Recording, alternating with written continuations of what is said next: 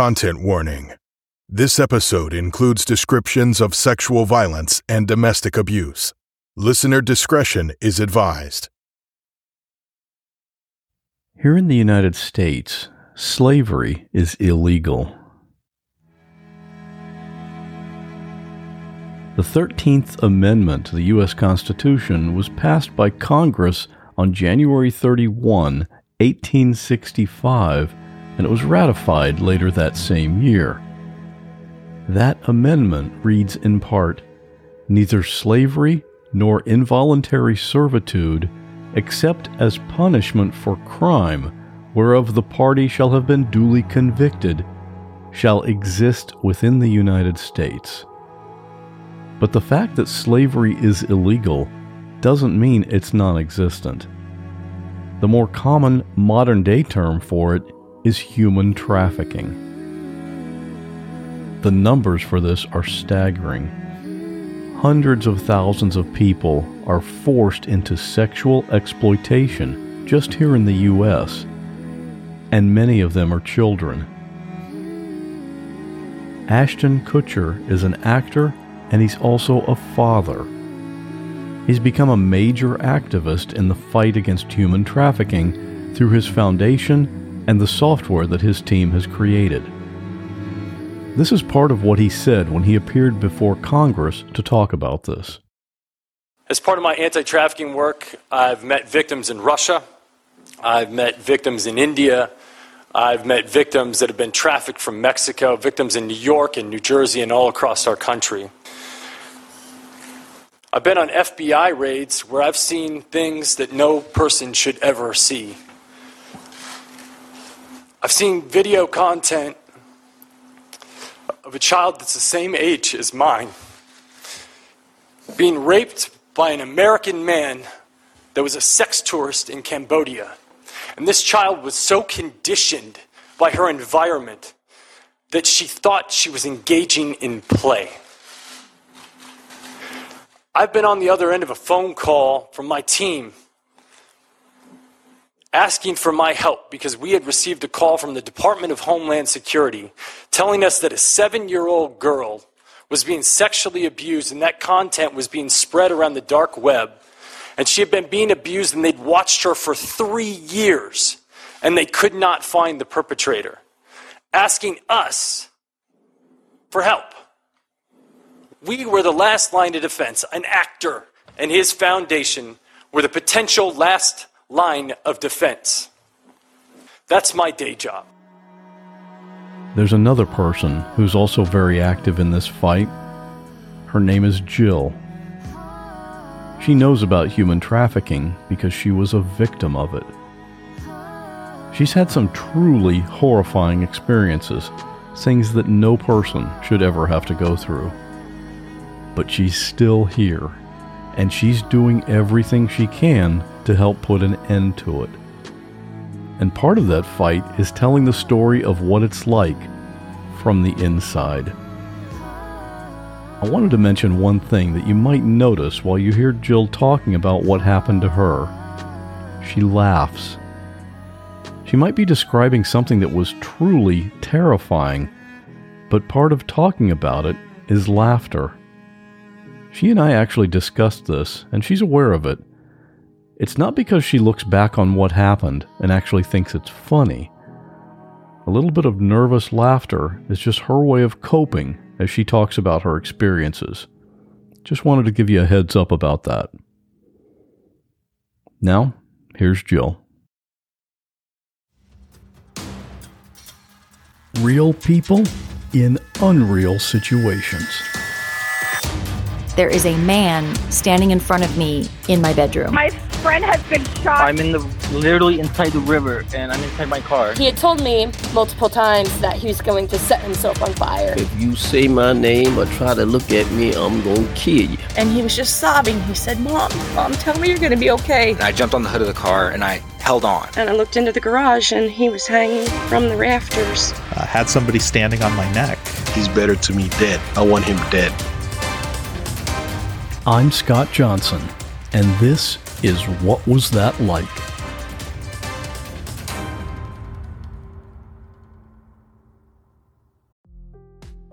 Hey, it's Scott, and guess what? You're about to hear an ad. And that's both good and bad. It's good because ads are what make it possible for me to keep bringing you these episodes. And it's bad because, well, maybe you don't like listening to ads, and I get that. And the good news is, you don't have to. When you sign up to support the show, you get every single episode without any ads. Plus, you get all the bonus episodes. Yeah, did you know there are actually bonus episodes? And you can try it all for free just to see what it's like.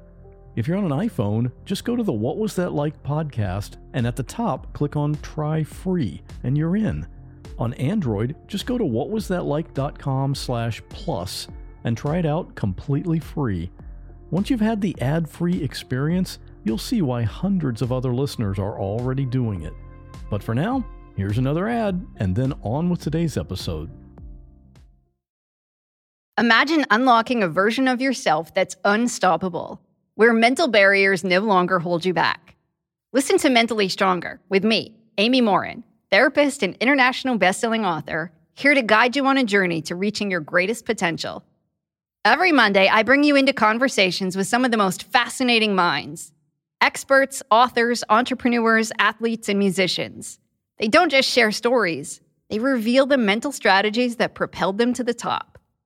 But here's the real magic. At the end of each episode, I break down their wisdom into practical therapist-approved advice. In my solo episodes, I dive deep into the techniques that build mental strength. It's like having your own personal therapy session as you discover how to turn these insights into steps you can take right now. This podcast isn't just for those facing mental health challenges. It's for anyone who wants to push their limits, achieve peak performance, and truly thrive. Are you ready to unlock your full potential? Then it's time to become mentally stronger. Subscribe to Mentally Stronger with therapist Amy Morin, available wherever you love to listen to podcasts. Let's face it, money is the one subject we all need to deal with, but no one actually wants to talk about. The good news is there's a podcast helping you learn everything about money no one taught you. Meet Everyone's Talkin' Money, hosted by me, Shauna Game. Everyone's Talkin' Money focuses on relevant, inclusive, and forward-thinking conversations around money and just helps you get in a better relationship with your money no matter what your goals are. Do yourself a favor and subscribe to Everyone's Talkin' Money podcast on Apple Podcasts, Spotify, or wherever you listen to podcasts. Do you think your childhood played a part in what happened to you later in life? I think it definitely laid the foundation for everything that happened afterwards. Unfortunately, like 96% of trafficking victims are abused as children. And that's where my story starts. I was victimized by a family member as a child, and that led to some pretty drastic decisions, like getting married at 18 to someone who was 31 years old. He was quite the trip. He was not at all what he advertised himself to be. That marriage went sour pretty quickly. Unfortunately, he just made a lot of decisions that put me in harm's way, that he was posting ads on Craigslist to have men come and sexually assault me. It was just a constant battle of being a victim. And after a childhood of being a victim, it just kind of continued. Yeah, I mean, it was just normal to me, unfortunately, because of what happened as a kid and what I grew up in. It didn't seem out of the norm for this to be what a man was using me for, because that's what's been happening since I was 5. And so for it to continue into my marriage is pretty on track for child abuse victims. Usually in a situation like that, it's difficult for the woman to leave. How did you get out of that? Honestly, I was young enough that I still had some feistiness left in me. And so I was able to kind of just pack up my stuff while he was away at work one day and get in my car, and I left. And I went to a domestic violence shelter. They helped me file for a restraining order. He violated it quite a few times and spent several nights in jail. And after moving, I chose to move a couple hours away from that town. He finally did eventually start leaving me alone, and then he passed away a few years ago. Well, you don't have to worry about him anymore then. Yeah, that problem solved itself. So that at this point, you are single again. And then you got pregnant. Yeah, I was young. I was making some young life decisions, and I wound up getting pregnant. My mom luckily came in and rescued me from that situation. And we lived with her for a little while, and things just weren't working out. And my dad said, "Hey, I've got a rental, that you can live at." And I said, "Okay, well, that's fine." So I finally had my own place and some freedom to kind of start being a mom and being single. And I met a man on Plenty of Fish. God bless that app. And for people that don't know, that's an online dating app. Yes, and it's probably the worst one available. It lots of scams, and it's just not. Most of them are not real people anymore. The man that I met off of there, we went on one date. We went out to dinner, and we had then coordinated for him to come over for lunch the next day. And naive young me gave him my address like way ahead of time, which, word to the wise, don't do that. People don't need your address if they're not coming over right now. And so he showed up like several hours earlier than we had planned to meet. And I was kind of caught off guard by him showing up. He came into the house. And so I'm kind of like, well, do you want a tour? And as we're walking through, I show him my bedroom, and he proceeds to rape me in front of my child. And my child is screaming. I'm screaming. It was a very crazy, chaotic, traumatic, like all my brain could think was, I've got to get the sheets in cold water to get the blood out. Like, I don't know why it just kicked into like cleaning mom mode. And I called a friend of mine. She's like, "You have to call the police." So that's what I did. I called the police. My father actually came over and picked up my child. I was able to file a report after that, and they did end up catching him. But my father was kind of over it at that point, and he felt like I was being irresponsible, and I had let this happen to myself, that I had caused this, somehow. And he decided to drop us off at a homeless shelter, like 45 minutes away from everyone that we knew. I'm just blown away by this. You were staying at he provided you this place, right? Your dad. Yeah, he wasn't ever really much of a dad anyway. This was probably the most fatherly-like action he had ever taken. I was super surprised by it in the first place. So it's not unlike him to abandon ship when things got hard. But it definitely put me in a predicament with a child and no job and no car and trauma again. More trauma. And this was not that any rape can be described with the word normal, but this was pretty violent. Yeah. So he actually had sharpened his fingernails to a point before he got there on purpose. And by the time I got to the emergency room, they said I had over 400 open wounds on my legs and my vagina just from him. Whatever he was doing, there was just a lot of. So I was covered in bruises. There was blood all over my bedroom, the hallway, the bathroom. The detectives that came to my house actually said that this was one of the bloodiest rape scenes they had ever seen. And she just kept profusely apologizing that they couldn't clean it up for me. And this is the event that your dad decided was the final straw, and you need to go. Yeah. That's just what. I have no words. I didn't either. I didn't either for that 45-minute car ride. That was the most awkward car ride of my life. At this point, you're really more vulnerable and helpless than ever. No job, no car, no money. And a baby. And what a position to be in life. And we haven't even gotten to the main bad part of the story yet. Right. Yeah, this is just the prerequisites.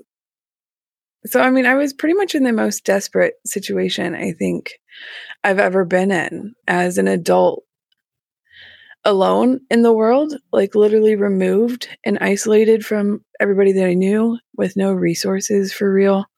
The shelter offered minimal. We'll give you a ride to a job fair, but we're not going to help you get to the job. So, right. Because their resources are limited too. Yeah, for sure. And the staff that are there, unfortunately, with shelters and stuff, there's a high turnover rate. You get a lot of people that are there for a paycheck and they don't really care. And they just kind of are like, yeah, whatever. So I think the intentions are good when, but unless you have a staff that's really dedicated, it's just hard. There were a lot of other women that were in the shelter long term. And so the longer I was there, we got to know a lot of them. And one of the girls, she suggested that I download this video chatting app so that I could meet people, and you can like talk to anybody from all around the world. She's like, you get a lot of like Indian guys that want to pay you to get married, but like there's also some really cute guys that talk. And I'm like, okay. So I download this app and I talked to quite a few different people at first, some of them consistently, some of them not. That was when I met Jack. Jack messaged me. And instantly I was like, oh my gosh, he is so cute. Like, starstruck, like, oh, wow. I mean, just always in like nice, all of his pictures, he had suits and like designer clothes. And you could look at the picture and you knew he smelled good. He just was super attractive. And I remember he had the word gentleman in his username. And I remember thinking like, that's what I need. Right? Like, I need a gentleman because I've had this weird, crazy life. And, so we talked back and forth for several months, both with video and with text messaging. And he just really like kind of stepped in and filled this void that I had that, and told me that he cared about me and told me that he loved me and told me how pretty I was and offered to send me money and, just was super supportive. It was super attractive, especially at the point where I was at in my life, where I had like nobody. My family was like, ditched. And so I have this stranger who's being even nicer than my family is. So I was just completely enthralled, like right away. Yeah, he was providing what you were craving. Yeah, and he knew that. He asked the right questions to get the answers that he needed so that he knew which vulnerabilities to attack.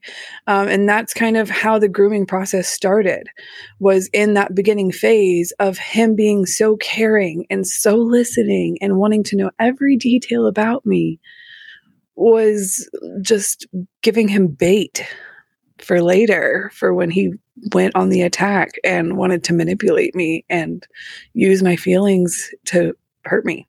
Did you know where he was located when you were talking to him? Yeah, he told me right away that he was in New York. He told me how much money there is there. There's just, everybody is hiring. There's no way that you could come there and not get a job. And the pay rate is so much higher there. And I just trusted everything he said, like things that I could have Googled. But because of the relationship that we had built, like I just trusted him. There were certain things that I just didn't look into because I didn't feel like I needed to. Did you know what he did? What his work was? Yeah. So he sent me, I actually asked the question because after a week or two of video chatting, I noticed that he was always in hotel rooms. And I'm like, why are you never at your house? And he's like, oh no, I work for this marketing company and I travel. And he sent me ID cards and paycheck stubs and showed me how much money he made. And he's like, I could even possibly get you on with my company. It just depends. And everything seemed super legit. He told me his name was a different name, not Jack. I didn't find that out till I got there. But the name that he gave me when we were talking over the app was not his correct name. But the stuff that he sent me, the name tag from his job had his picture on it and the fake name. Like the paycheck stubs had the fake name on it. So obviously it had all been created to present this story that was completely false. Yeah. I just didn't figure it out till it was too late. How did he get you to come to New York City? So he had told me that we were just going to work for 30 days. He's like, I know a place that you can get on as a bartender. You'll make a whole bunch of money. He's like, I bet you can make anywhere from $500 to $600 a day. He's like, if you come out here and we bust it out for 30 days, he's like, we'll save up enough money. We can move back to your hometown and get an apartment. He's like, so if you can just find somebody to watch your kid for like 30 days, then we'll move back and we'll get an apartment and we're going to live our life together. And, this happy fantasy couple. And so I found somebody. I was like, hey, look, I just need you to watch my kid for a little bit. I got this job and I'm going to go and I'm going to make all this money and it's going to be great. And I'm going to be able to start my life over. At this point, I'm just sitting here. I'm like, I'm doing this for my kid, but I need you to watch my kid so I can do this. That had to be a pretty good friend for somebody to agree to take a child for a month. Yeah. Luckily, I was blessed with someone at the time who was just, she was already qualified as a foster parent through the state, but all of her foster children had moved out. She currently had an empty home. And so I think it was kind of, she needed it as much as I did. He sent me money for a Greyhound. I bought a Greyhound ticket and it was a 24-hour bus ride because everything takes longer on Greyhound. And the whole bus ride there, I was super excited, super happy. I'm going to meet the love of my life and he's going to help me get a job and we're going to get married and all of the fantasy things. And then I get to New York and I get off the bus. He's waiting for me there at the bus station. And he grabs my bags and helps me. We go and jump on a subway. And we're just kind of doing this. You know somebody because you've been video chatting and texting, but you've never seen them in person. So there's just kind of this awkward, hour or so where you're like staring at their face, like trying to put the voice and the face together.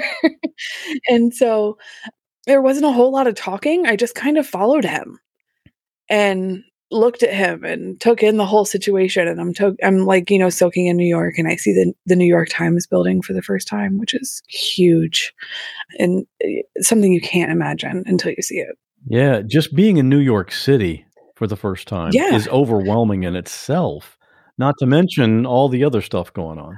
I didn't know like that many people could exist in one space. But he made it pretty quickly. We got, from the subway, I think then we took a bus and then we took a cab after we got off the bus and we ended up at his house. He takes me to like the side door and I remember thinking like, that's weird. People here don't use their front doors. And so the side door opens up to a staircase. One goes up and one goes down. It's kind of like a split level dealio. And he takes me down into the basement and there's another locked door at the bottom of the stairs. He unlocks that door and we go in. And I'm kind of like trying to like not look like I'm suspicious, but I'm like super suspicious. So I'm trying to like look around and soak it in and see like, how do I get back out of here? I don't know. This is a weird place. It's unknown. There was a little bit of normal nervousness there. We get down there and he's like, I'm sure you want to take a shower, right? He's like, why don't you go ahead and go freshen up? Because I had been on a bus for 24 plus hours. So I hop in the shower. I'm getting all that done. I come out in a towel and he has opened my luggage and like taken all of my clothes and things out and like spread them out and has them all. And he's like, I picked out your outfit. And I'm like, oh, okay. That's weird. I think. I don't know. Or it's cute. I don't know. But okay. And he's like, are these the highest heels you brought? And I'm kind of like chuckling to myself because at this point in my life, I cannot walk in high heels to save my life. I just was being super ambitious when I bought those at Goodwill. And so I'm like, yeah, definitely. Those are the highest heels I brought. He's like, okay, you'll wear these. And I thought, okay. And so I put on the outfit that he's picked out and I'm like, well, this is a little, but hey, it's New York, right? So everybody has their skin out. It's fine. I'll be fine. We go to leave for dinner. So I thought, and we're walking and we take a cab again and a bus at some point and we get off and where we get off at is like this industrial, I don't know, metal and concrete, like there's not lights. Like it doesn't look like New York. It looks like, it was just scary and like alley back, the lights are flashing because like they kind of work, but they usually don't. I'm kind of looking around at him and I'm like, are we going to dinner? And he's like, no, we are. Hold on. I got to talk to you for a second. And I'm like, okay. And so he just grabs my hand and keeps walking. So I walk with him and we get to this like kind of intersection of alleys, and there's this giant concrete parking block, and he kind of has me sit or lean against it, and he's like, "Oh, do you have your phone real quick?" And I'm like, yeah, why?" So I pull it out of my pocket. I'm telling you, the second I pulled it out, he snatches it out of my hand. And I was like, "What?" Like quicker than I could react. And he hands me another phone, just an Android, just one you buy at Walmart, cheap, disposable, like, and he's like, "Here you go. This has my number programmed in." And I'm like, "Wait, what? Hold on. Where's my wire? Why can't I?" And at the time I had a phone wallet. And so when I handed him my phone, he got my phone and my driver's license and my social security card and my debit card. And I think I had a food stamp card in there at the time. He had all of it. He had it. And he's like, no, I want to make sure that your phone is safe. And he like gave me some spiel about something. I don't really remember a whole lot of what he said. It was kind of a blur. Yeah. I was thinking, it's with all this happening, your head has to just be spinning. Like, what does all this mean? And I'm just kind of staring at him. I think at that point I was in the freeze mode of panic, because I'm trying to like understand and comprehend like what's happening. Like, I thought we were going to dinner. Why do you need my phone? Why do I need a different phone? Like, what's happening? Right? I'm really hungry. And so I'm trying to process all of this. And so he looks at me, and I think he can tell I've got like a deer in the headlights kind of look, because I remember he grabbed me around my shoulders and just kind of gave me like a, "Hey." And he's like, "Look at me." And I'm like, "Yeah." And he's like, "Okay, so the cars are going to stop." He goes, "They'll flash their light at you, or sometimes they'll just stick their arm out the window and wave you over." And I'm like, "Okay." He's like, "Yeah. So then you just go up to the window and you tell him how much it is for head and how much it is for sex." And I'm like, "What? What? You want me to do what?" And he's like, "No, believe me, it's no problem." He's like, "The cops around here are super cool." He goes, "Actually, they might stop you too, because they usually like to get some, especially when it's a new girl." And I'm like, what are you talking to me about? I don't know how many other people do this, but I like to plan my weekly meals. Maybe I'm just weird, but I like quick and easy. That's just one of the benefits you can get with CookUnity. Go to cookunity.com/what or enter code WHAT before checkout to get 50% off your first week. One of the dishes I recently had was the Green Goddess Falafel Bowl. Oh, I loved it. The falafel was seasoned perfectly, and I love how crispy it is on the outside, but really moist on the inside. It's a signature dish of Einat Admoni. She's known around the world as a chef. You've probably seen her on TV, and her dishes are made right here in Florida, so I'm supporting local business, and I love that. And the convenience of CookUnity is crazy. I mean, I've got podcast episodes to produce. I don't have time for cooking. These meals are delivered fully cooked. So when it's time to eat, I pick a meal based on my mood for that day. I heat it for a few minutes and enjoy. The menus are updated every week, so there's always something new to try. You can choose from over 350 meals based on your dietary needs or taste preferences, or go wild and have CookUnity pick for you, because every meal is just amazing. Make the best meal plan ever with the convenience, chef-level quality, and endless variety of CookUnity.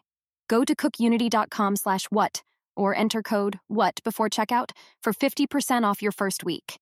That's 50% off your first week by using code WHAT or going to cookunity.com/what. Something I've been recently making a deliberate effort with is to read more. There are lots of books I want to read, and I try to read every day, even if it's just a few pages. That little bit each day adds up, and it can make a big difference. It's like taking care of your gut. Even though it's not big, it supports the health of your whole body. Seed's DS-01 Daily Synbiotic benefits not just your gut and your heart, which aren't outwardly visible, but your skin too, which you can see. Every morning it's the same thing, 2 capsules of Seed DS-01. And sometimes I wonder, is it normal to feel this great? It helps support digestive health with optimal gut bacteria levels. And thankfully that's all backed up by science, and all the supporting data is on their website. If you're trying to avoid sugar, soy, peanuts, or gluten, you're good to go. And I was reading the literature and I thought, you had me at vegan, because it's that too. And if you have kids, DS-01 is the first multi-strain symbiotic shown to be tolerable and health-promoting in a cohort of children aged 3 to 17. And you can use this promo code to give it a try. Trust your gut with Seed's DS-01 Daily Symbiotic. Go to seed.com/what and use code 25what to get 25% off your first month. That's 25% off your first month of Seed's DS-01 Daily Symbiotic at seed.com/what, code 25what. I'll confess, sometimes I let my podcast playlist get out of hand and I get way behind. But there's one show that I subscribe to and any new episode goes right to the top of the queue. That's the Jordan Harbinger Show. That's because I never have to figure out, okay, is this one going to be interesting or do I wait for the next one like I do for some shows? Because Jordan's conversations are always a must-listen for me. He talks to fascinating people from any category you can think of. Authors, scientists, athletes, you name it. He's talked to undercover cops who posed as mafia and the actual career mafia hitmen. And the stories he gets out of these people, just incredible. In one episode, he talked to Paul Holes. You might know that name if you're into true crime. He's the former investigator who uses really advanced methods to solve cold cases, including the Golden State Killer. And another one I really enjoyed was with Sam Harris, an author and neuroscientist who promotes skepticism, and he doesn't mind taking on some seriously controversial topics like politics or religion. That one's going to make you think. Whenever a new episode of the Jordan Harbinger Show pops up, I already know it's going to be an episode that I'll enjoy listening to, and I'll bet you will too. For some episode recommendations, check out jordanharbinger.com/start or search for the Jordan Harbinger Show. That's HARB as in boy, IN as in Nancy, GER on Apple Podcasts, Spotify, or wherever you listen to podcasts. Next thing you know, as he's standing there, like he starts to kind of walk away and I'm like, hey, wait, no. I thought we were going to dinner. He's like, we are, babe. He's like, but you've got to get the money first. And I'm just like, what in the world? I can't imagine the disconnect you would have right then. Yeah, just like carpet ripped out from underneath of me. And I didn't even have time to process. Like by the time he's walking away, I'm still comprehending that I'm supposed to go up to cars that are going to stop and flash their lights at me. And I'm like, did he say head? Because like I was a naive young, I had a child. Even though I had a child, I just had not experienced a lot in the sexual world. And so I was really like, you want me to do what? And so this just, it wasn't long before a car pulled up and flashed their lights. And I am looking at the back of him walking away. And he kind of, he sees the car flash his lights. He looks at me and he waves me on. And I'm like shaking like a newborn baby giraffe and I cannot walk. And so he turns around and he comes back down and he's like, I forgot to tell you, you have to stay in the street. You can't stand on the sidewalk. And I'm like, what? And he goes, another pimp can take you if you stand on the sidewalk. So you have to stay in the street. He's like, I'll explain all the rules later. Let's just get the money for dinner. And walks back away. And I remember thinking like a light bulb flashed on. And I was like, did he say pimp? And that was when like everything just clicked. And so this car is continually flashing their lights at me and waving at me. And about that time, a police officer pulls up. And I'm like, yes, I'm getting saved. Ha ha. That was short-lived. Here we go. And right at that time, Jack walks up and leans into the passenger side window of the police car and they start laughing and joking. I can hear them loudly laughing. And Jack stands back up and he's like, get off the sidewalk.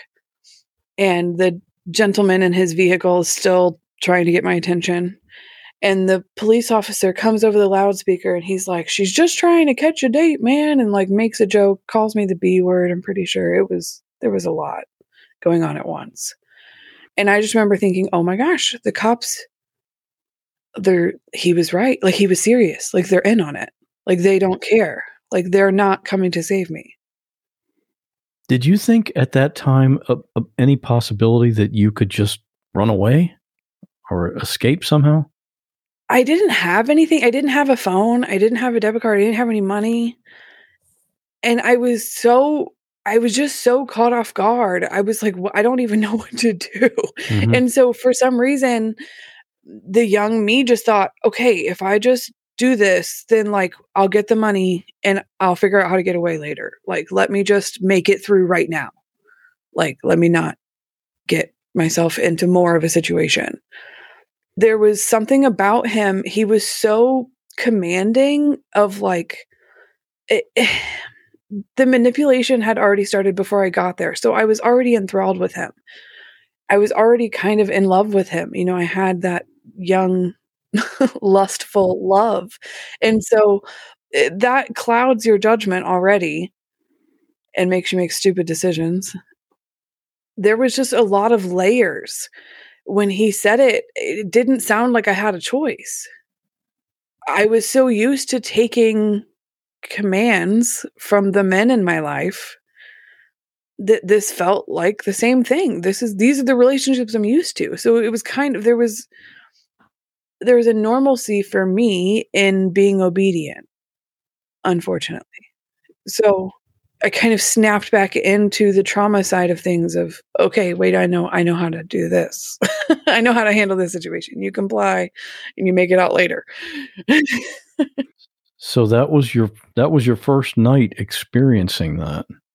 Yeah, and it didn't ever stop after that. It was pretty consistent, especially once he figured out how much money I could make. There were not a lot of white girls in that area of New York, especially that were out working the streets where I was at.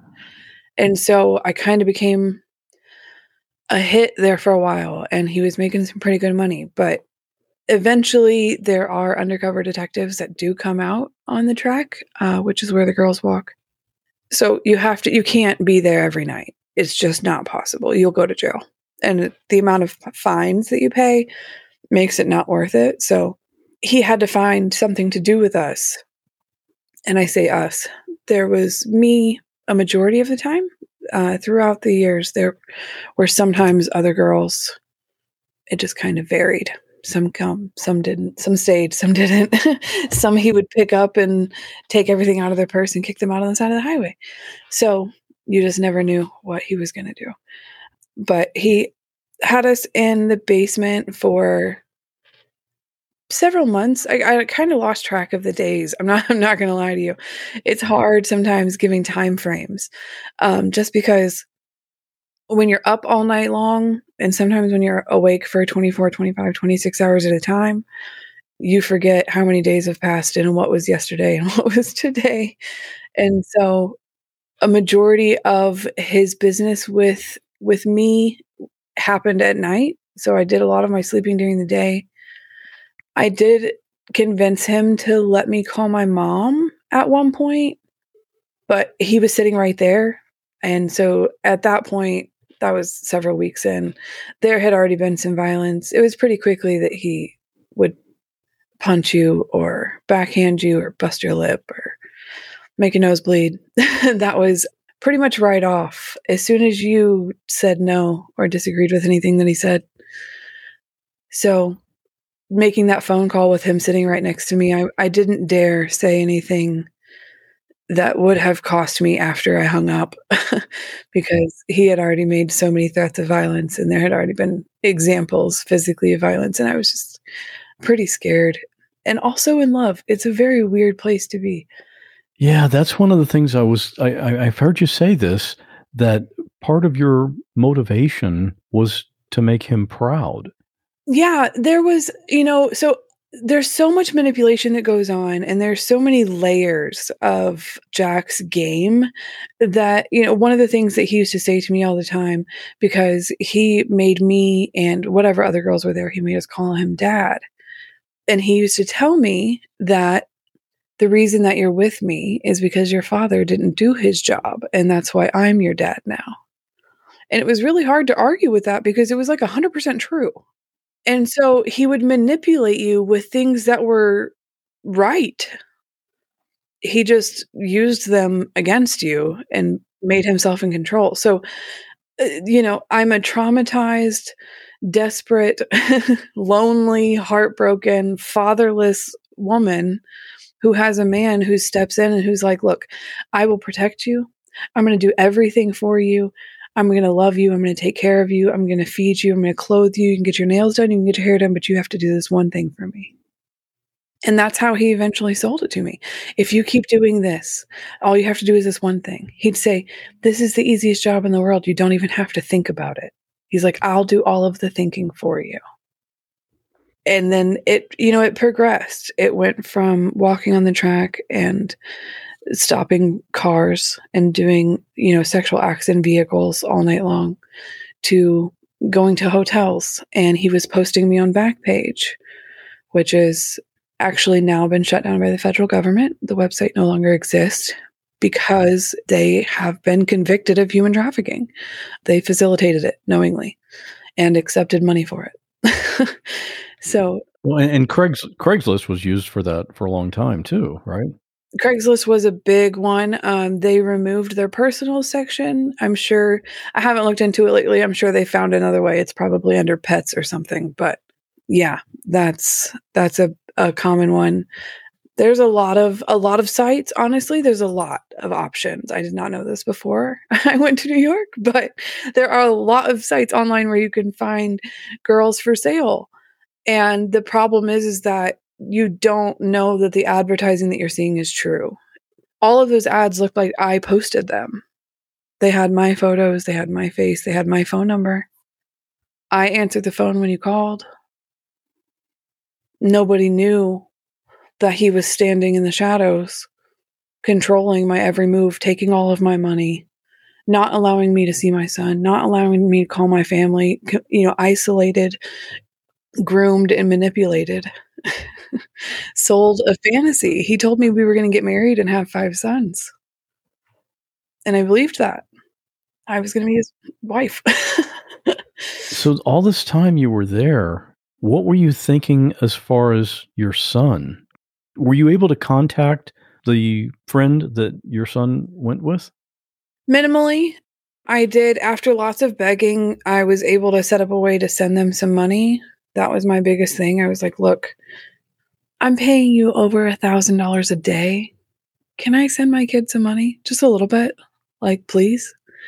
And so I did get that set up. And then some issues arose legally. They were needing to provide care for him and they didn't have any documents. And so Jack actually bought a round trip ticket for me to go to my hometown and sent me with the money to pay for a lawyer and get guardianship transferred over to my friends.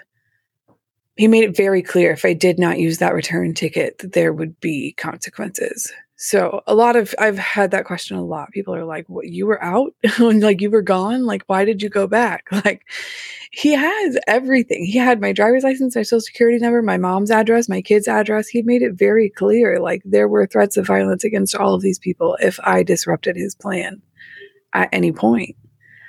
And so I took care of the situation. I signed guardianship over of my son. I bawled the entire time I was signing the documents.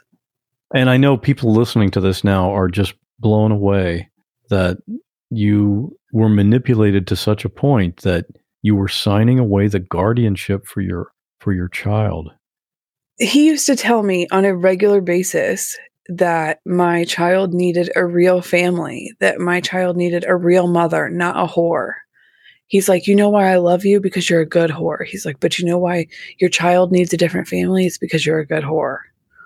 It was like this backhanded compliment of like, I mean, thank you, I guess.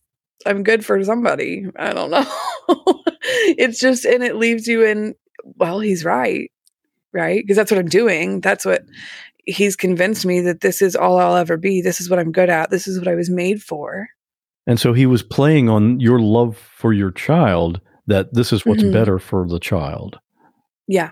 And so I listened because he had been right about everything else. He was you never knew when he was going to erupt or just lash out.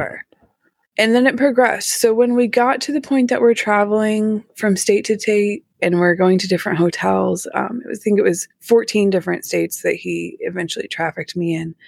Sometimes he would go with us and drive you there or be outside waiting or watching or whatever the heck he was doing. There were other times that he would send you on a Greyhound. He would stay in New York and he would send me to North Carolina to go to some hotels, and he would post all the ads on Backpage and Craigslist, and I had a daily minimum, and we had ways I had to send that money to him through prepaid cards and all that kind of thing. And you never knew, even if you were 12 hours away from him, he would drive in the middle of the night and show up at 4:00 in the morning, banging on your hotel room door. And if you were sleeping when he showed up, heaven forbid, if you were sleeping when he showed up, automatically you were getting beat. He hated to find you sleeping. It was like, that was the biggest offense to him, was sleeping. He used to tell me all the time, if you train your body, you can function on 2 hours of sleep. You can do it. I believe in you. Yeah, I'll bet he didn't, though. No. No, he got drunk and partied and slept till noon. There was something I've heard you talk about that is called holding court in the street. What was that? Kind of back to the rules of the track. If you are on the street, that's where the girls are supposed to stay, and the pimps are on the sidewalk. Also, pimps could be in their vehicle. There was a situation where I was walking on the street. A pimp was yelling at me from his vehicle, and I followed all of the rules. I did not make eye contact with him. I did not engage in any conversation with him. I didn't address that he was even there. I continued walking and doing what I was supposed to do. And he bumped me with his vehicle, at which point I then engaged in conversation with him because you just hit me with your car. And so whenever Jack walked up, this man immediately kind of cowered down and was like, oh, I'm so sorry. I didn't realize she was yours. I didn't realize. I'm so sorry. I'm so sorry. And he's like, but she talked to me. She engaged in conversation with me. And Jack says, did you?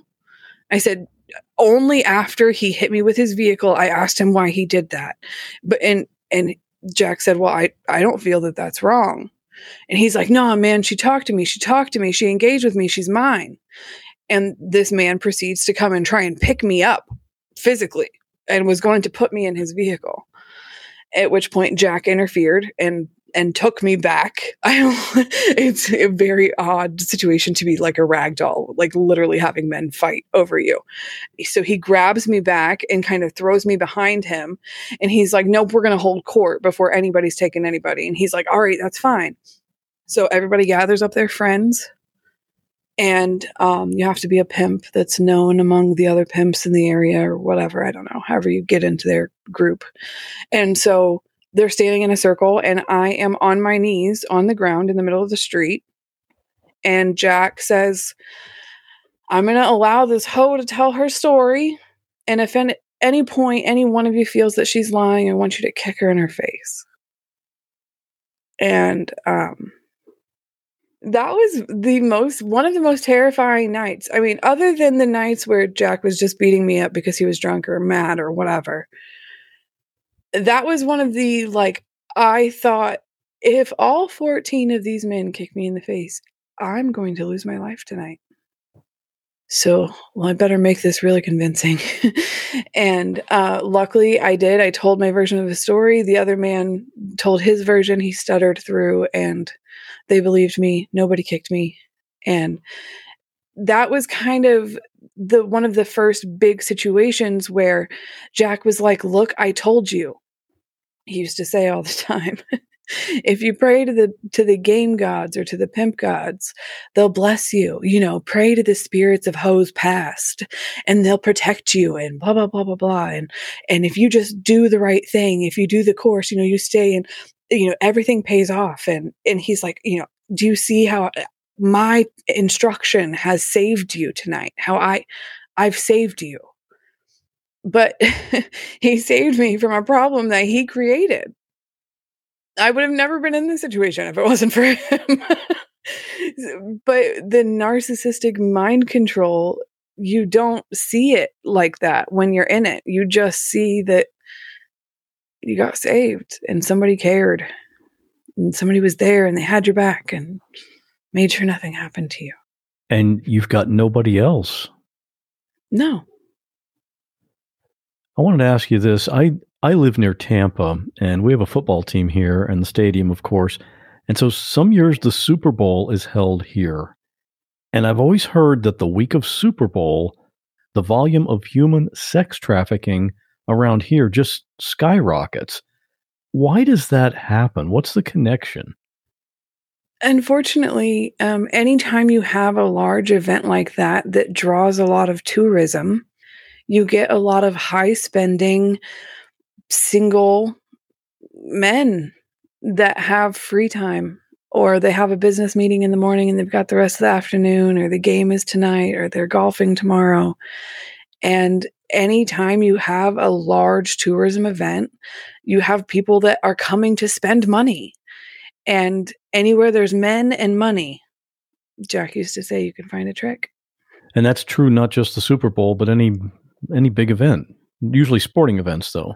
Yeah, any big event.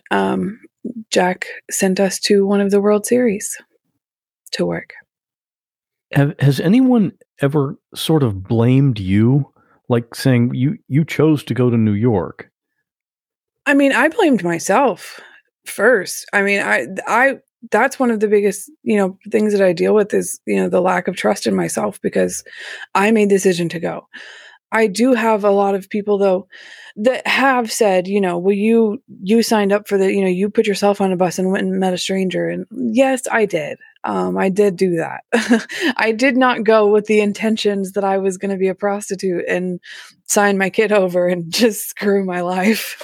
Like that was not the plan. So as much as I get, I think people just don't understand. This is a hard situation. Mental manipulation, Stockholm syndrome, narcissism. It's a crazy mixture of a lot of stuff that led me to make decisions that I would not have normally made for myself.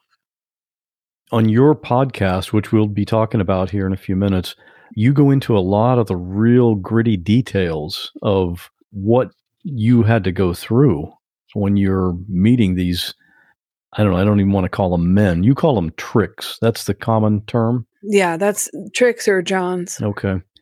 We're not going to go into all the detail of that here. People can listen to your podcast and hear that. But this lifestyle, what you were doing every night really caused you some health issues. Yeah, I mean, it affected my body physically. It affected me mentally. I spent quite a bit of time in the hospital after I got out. I was admitted for weeks. We had to treat things like pelvic inflammatory disease and just STIs and things that, that happen when you go without medical care or proper attention for a long period of time, and you have multiple sexual partners and just everything that went into the trafficking as a whole.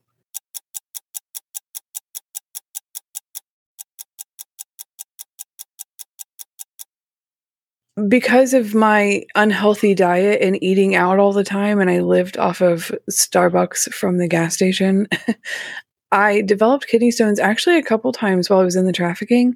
The first few times I was just in severe pain, but they ended up passing and it wasn't a problem. The last kidney stone that I got, I had been vomiting and sweating and in pain for several days. I was having trouble moving. I couldn't hardly walk. And Jack did not care. I had a daily minimum that I had to meet. And that was that, no matter my physical condition. So I continued to work and I begged him. I said, can I please go to the hospital? Something is wrong. Eventually, he did drop me off at a hospital. I went in and they did several procedures. The kidney stone was too large. It wouldn't pass. So you had to have surgery. Yeah, they actually had to go in and get it all out. And so when I was finally discharged, I sat and waited. Jack didn't show up. I think I waited outside of the hospital for like 3 or 4 hours. It was insane. It was a long time for someone who's in pain. And Jack did finally show up. And I remember thinking while I was sitting there, like, why don't I just leave? But I think I was so stubborn at that point. I had given so much. At that point, I had probably given Jack at least $500,000. And I had nothing. I had $0 in my pocket. And I was like, there's no way. If I'm going to leave here, if I'm going to finally get away from him, I'm leaving with something. I'm going to take something with me. Like, I'm not leaving here with nothing. And by that, you meant money? I mean, anything. I literally was empty-handed. And Jack's car, I've got a suitcase full of like designer clothes and stuff. So I'm like, I'm going to leave here with something. Like, I cannot leave here with nothing to show for all these years, all the work that I put in, all the lies I believed, everything. Right. Because it had been like around 3 years at this point. Yeah. It had been over 3 years since I had met Jack and started talking to him. And right at about 3 years that I had been in New York. And I was infuriated. I had figured out that he didn't really care, that everything he was saying, it didn't add up. Like, you can't tell me that you love me and punch me in the face in the same like 3 hour span. Like, that doesn't work. This doesn't make I've tried, and I thought you were going to change, and I thought you were going to be who you said. But so he finally gets there to pick me up, and I get in the car and I'm crying because I'm in so much pain because I've just gone through all these procedures and stuff. And, you know, my crotch is on fire. My kidneys are in pain and swollen, and just everything is like, and he has the nerve to say, he said, I don't give a fuck. You and that doctor can get out and make my money. And I just remember sitting here thinking, like, there's no way that he's serious right now. And he reaches across. I was bawling my eyes out because I'm so angered by everything that he's saying that I'm crying now. And he backhands me for crying, and he hits me with his pinky ring and cuts my eyeball open. He hit me so hard on the left side of my face, the right side of my nose starts bleeding. So now he's like, wipe the blood off. He reaches into the back, grabs a duffel bag out and throws it out onto the sidewalk. And he reaches in his pocket and grabs some cash and like shoves it in my hand. And he's like, grab yourself something to eat before you go make my money. And I just remember thinking, I'm done, man. I can't do this anymore. I just can't. This is the last time that I'm going to cry to you and think that you care. And I'm in so much pain right now. There was no way I was going to go make him any money. Not with my body. It was not going to happen that night. And I knew what was going to come in the morning if I didn't have the money. I had $7 in cash is what he had handed to me. And I walked into the train station where I was supposed to change my clothes and get some food. And it was $7 for a ticket on the train to Manhattan. And I thought, okay, let's just see what happens. I'm just going to, worst case, either way, I'm getting beat. So do I take a chance at getting out or not? And so I hop on the train. I go to Manhattan. I'm walking around crying with my duffel bag. My nose is still bleeding. My eyes all tore up because he hit me. And this man stops me and he's like, why are you crying? And I was like, what? And he's like, look, he goes, I can tell you're not homeless. You're clean, so he goes, so why are you crying? What's going on? And I like verbally diarrheaed the whole last 3 years plus in like 5 seconds. And he's like, come with me. And, I'm like, I mean, what else could happen at this point? Right. So let's go. So I go with this gentleman. He takes me to his like high-rise apartment in Manhattan. He lets me take a shower. He cooks me dinner. He gives me $50 in cash. And he says, my wife is going to be home from work soon. And I'm not going to be able to explain why you are in our house. So I need you to go. He's like, but I hope that I've been able to help you. And I just remember thinking, like, there's no way this person is human. A man with good intentions who wants to help. Yeah. And I was almost as vulnerable at that point as I was when I got there. And he could have taken all advantage of me. I just didn't care so much at that point. I was like, whatever, whatever happens, happens. And so I took that $50 and I went to the bus station and I got a bus to Philly because it was only $20. It would get me out of town and it would leave me with some money left over. And Jack wouldn't have known where you were going either. Right. Yeah. And it was just far enough away that it would have taken him Manhattan is so big. I didn't think he would have been able to find me there. I mean, you can't just drive around and find somebody. It's not a small town. So I just thought, if I can get a couple hours away, he really is not going to be able to drive around and find me. Like, let me just get out of town. And as soon as I got on the bus, I did have one of the phones that I was using while I was there. And I Googled trafficking hotline. Because I'm like, there's got to be something, right? Somebody's got something. And up popped the National Human Trafficking Hotline. And so I called them, and they were able to coordinate a plane ticket to get me out. And they set me up with a contact that they had as someone who provides services for trafficking victims. And as long as we're talking about the National Human Trafficking Hotline, I want to give their number out right now. That's 888-373-7888. That's for phone calls, or you can text. The text number is 233-733. And so you can just text the word help or some other word just to that text number, and someone will want to help you. Yeah, I think you can send about anything to that text message number and somebody will reply and get back with you. They're very discreet. They're very good about making sure that you're in a place that you can talk before they ask you for any details. And they have trained professionals that are available 24/7. So they are definitely a great resource. And I'll mention that number again at the end of the show, and we'll have it in the show notes as well. Awesome. So you were able to contact them and they got me out. They got me further away. The National Human Trafficking Hotline was really great about making sure that they got me in with somebody who was working with an accredited program for trafficking victims. And so they referred me to this woman, and I got in contact with her personally. After that, the National Human Trafficking Hotline didn't really have any involvement once they kind of handed me over to her. She coordinated with meeting up with me. I got to this other state and was there. She picked me up. We went to her house.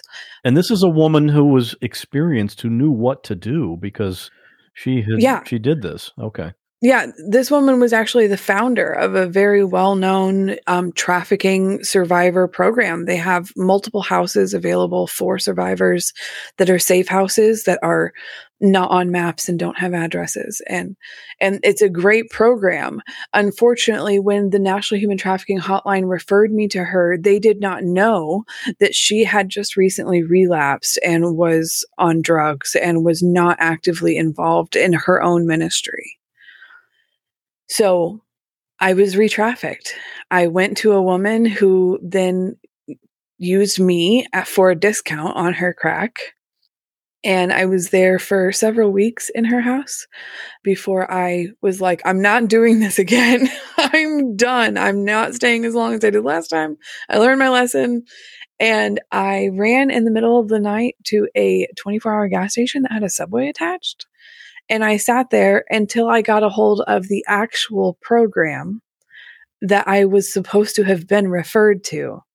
And they came and picked me up from the gas station and took me to the safe house. And I was actually saved then. You have to, I mean, I'm just thinking about the sequence of events. You have to be thinking, wow, what could be, what's next?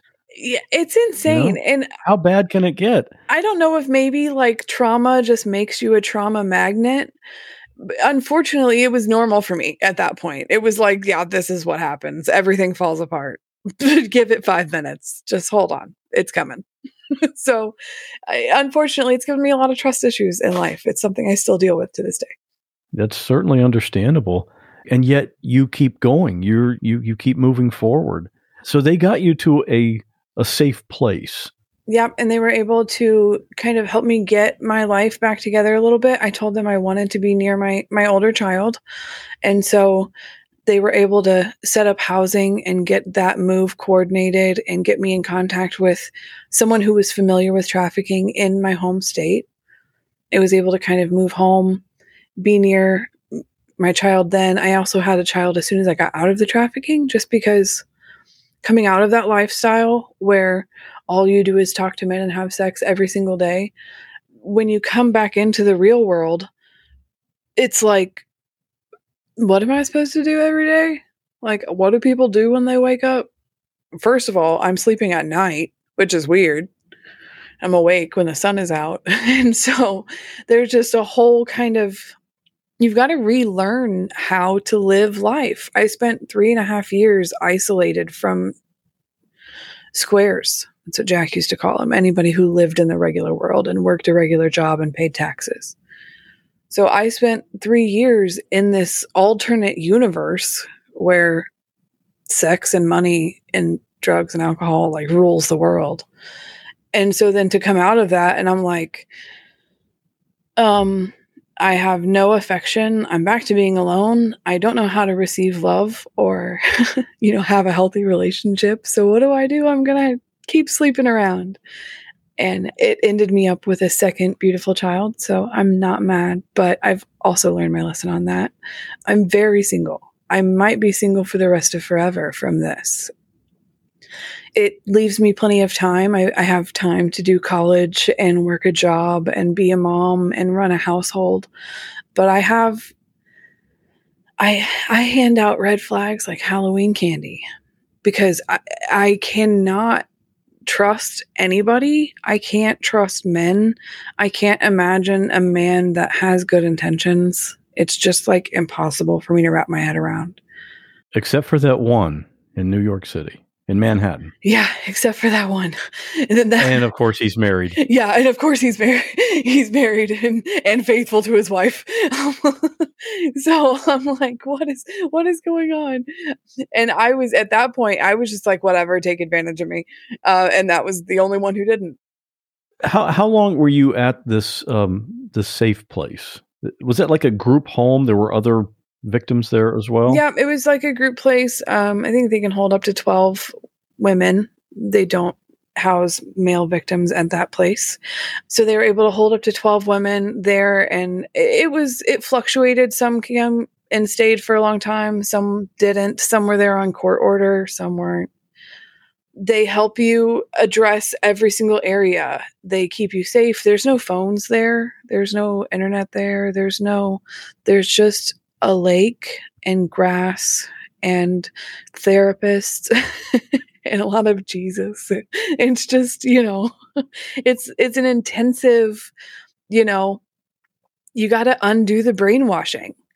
I spent a lot of years mourning the relationship that I thought that I had, having to accept that that wasn't real. That it was all fake. It was all a lie. It was all a selling point just to get me to do what he wanted me to do so that I could pay for his life. When did you first see your child again? I had been out for probably 2 or 3 months before I could even face him. He was old enough that he could comprehend at that point. So having to look my kid in the face and say, I screwed up. I thought I was doing what was best for you, and I made a huge mistake, and it cost us years of our life. Like, that's just not something that I could face right away. I had to get myself healed a little bit first. But as soon as I could, I did every day. And by that time, your child was 5, 6, something like that? Yeah. Well into school and having friends and living a life that I wasn't involved in. But you're on track to regain custody. Yes. Yep. I am putting everything in place, over the next few months. And the judge has looked over everything and I think has decided that they're going to give him back. So it's been a long road, a lot of work, a lot of legal battles, a lot of arguing my case and my point. The FBI had to come in and say, yes, like, she's not lying. Like, we have proof that this actually happened, because it's unbelievable. Like, when you put it all out in one line, it's unbelievable that this much stuff could happen to one person. It really is. I mean, I can imagine people listening to this story or listening to your podcast and thinking, come on. Like, how much unlucky. I told my therapist the other day, I said, I am so glad that we meet as often as we do, because if there was not somebody here to witness this stuff happening as it's happening, nobody would believe me. You were connected. You got connected with a church, and they helped you out quite a bit. Yeah. They really stepped in and kind of showed me what unconditional love looks like. I had never experienced that in my entire life, for someone to love me and not expect anything in return and not have a reason why, or a side spin for, there's like I'm always waiting for the catch. And that just wasn't there. They stepped in and paid my bills so that I could take a maternity leave whenever I had my second child. They bought me a vehicle when the transmission in my other vehicle blew up. They have just kind of really been the love that I can imagine that Jesus is, should be, and what I imagined all the men in my life were going to be, what I was really looking for. They've kind of stepped in and been. And so it's been a really refreshing, like, wow, there are good people left out there.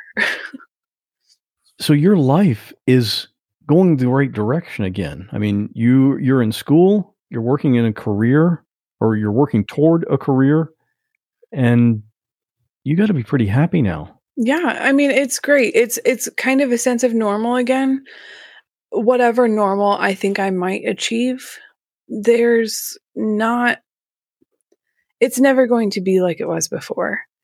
The amount of PTSD that I have now from this situation, especially knowing that Jack is still out there and, is walking around freely and could try to attempt to contact me at any point. It's a terrifying, I spend my life looking over my shoulder, but that's just a little side part to the rest of my life that's still happening. I've made a place for myself in the death care industry. I've been able to step in and help other victims. I'm going to be able to use that to help other victims in the future.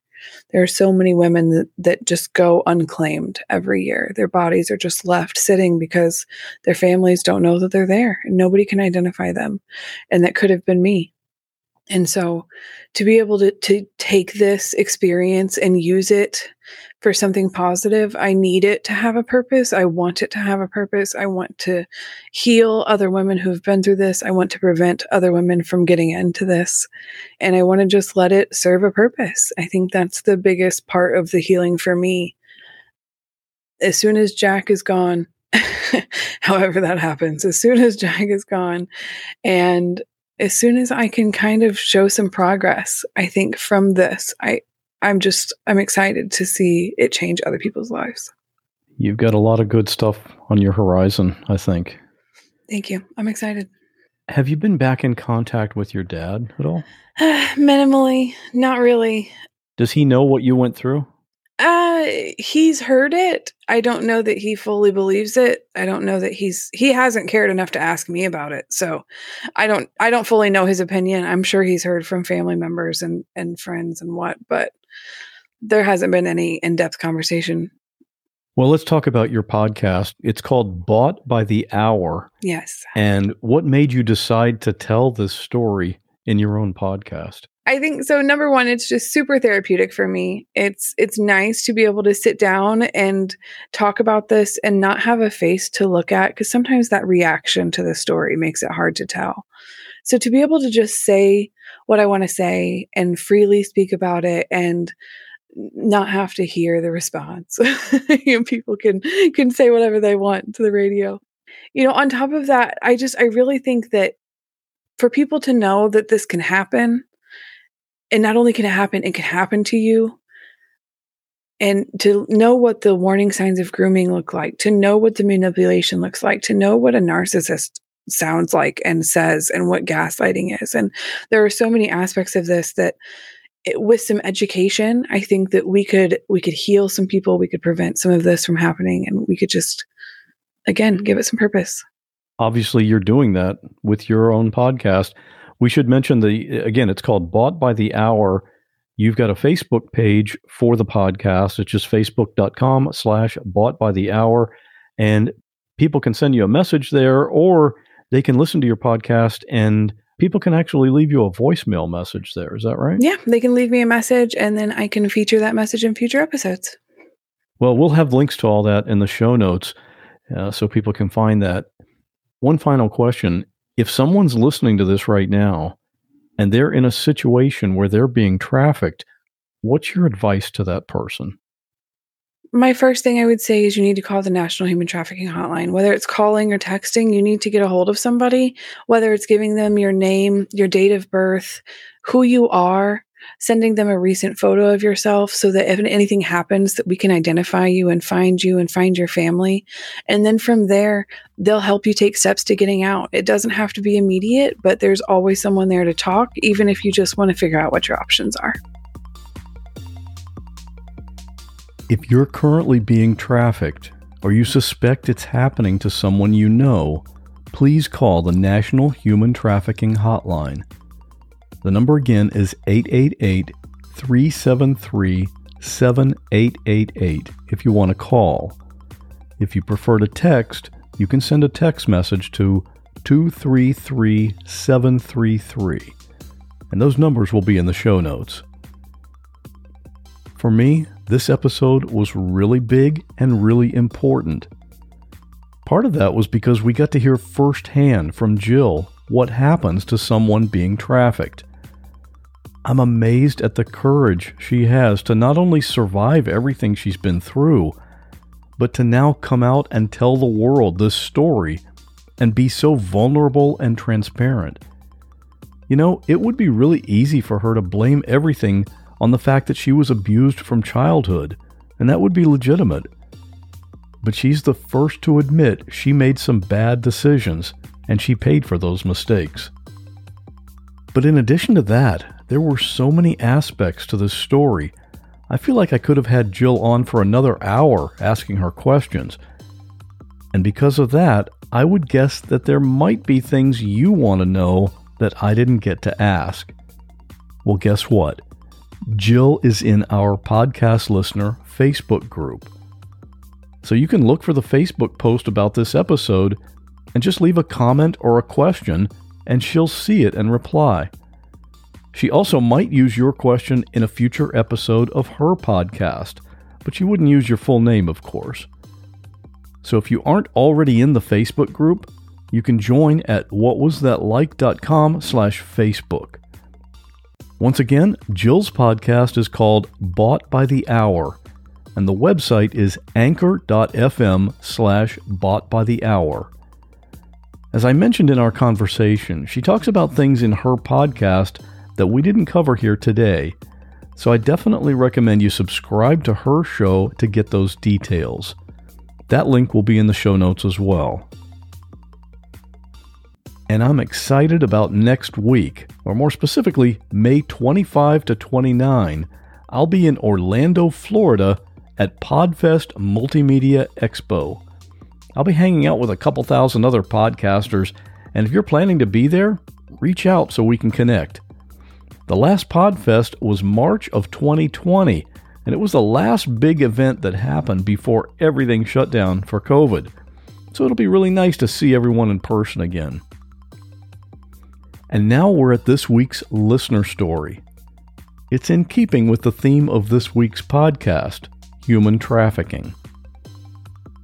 Stay safe, and I'll see you in 2 weeks. This incident happened on the west coast of Canada, while I was being held captive by human traffickers who also traded in weapons and drugs. The traffickers had taken my shoes, my ID, and my jacket, and most of the time kept me confined to a single room. In trying to gain my compliance, the traffickers used food deprivation, sleep deprivation, sexual assault, and other violence. There was always someone directly guarding me, and usually 4 or more traffickers in the residence at any given time. When there are people around to witness psychological, sexual, or physical violence, and those people do nothing to stop or object to the infliction of harm, it makes that mistreatment even more intimidating and brainwashing. I had 3 things that were helping me navigate the situation. I knew how to disassociate from pain in my body. I was determined to do whatever it took to survive. And I had escaped human trafficking before. On the night of this particular incident, no amount of disassociation or determination could save me. One moment I was being tossed around the room and beaten. The next I was being strangled on the floor. Fighting back was inefficient. My limbs became sluggish, then lost function. I watched my arms fall to the floor and thought, Oh, my arms aren't working. Couldn't move my legs. I knew what that meant, but couldn't do anything about it. My head lolled to the side. I saw a piece of lint on the carpet, just a wee fluff of carpet lint, and thought, I'm gonna die looking at this carpet, and no one will know what happened to me. Mom's gonna be so disappointed. I felt sad more than scared. Vision went red and then black. Last thing I remember feeling was that sadness, and his hands around my neck. I woke up on that same carpet, with the culprit watching me to find out if I was dead. Waking up, I was very disoriented. I didn't know where I was or have any recollection of what had happened. I remember looking around the room, trying to remember who had brought me to this strange place and if I was on drugs, because my body felt so strange. It wasn't moving properly, and my thoughts were mushy. When I finally could move, everything hurt. And then I remembered. That was when I realized that resistance wasn't going to build my escape, that I had to feign subservience until the traffickers got sloppy. So that's what I did. And luckily, the plan worked. After I escaped, I started studying martial arts and learned how to defend myself and how to avoid being in that kind of situation again. But I warn you this, it can happen to anyone. Human traffickers are scum.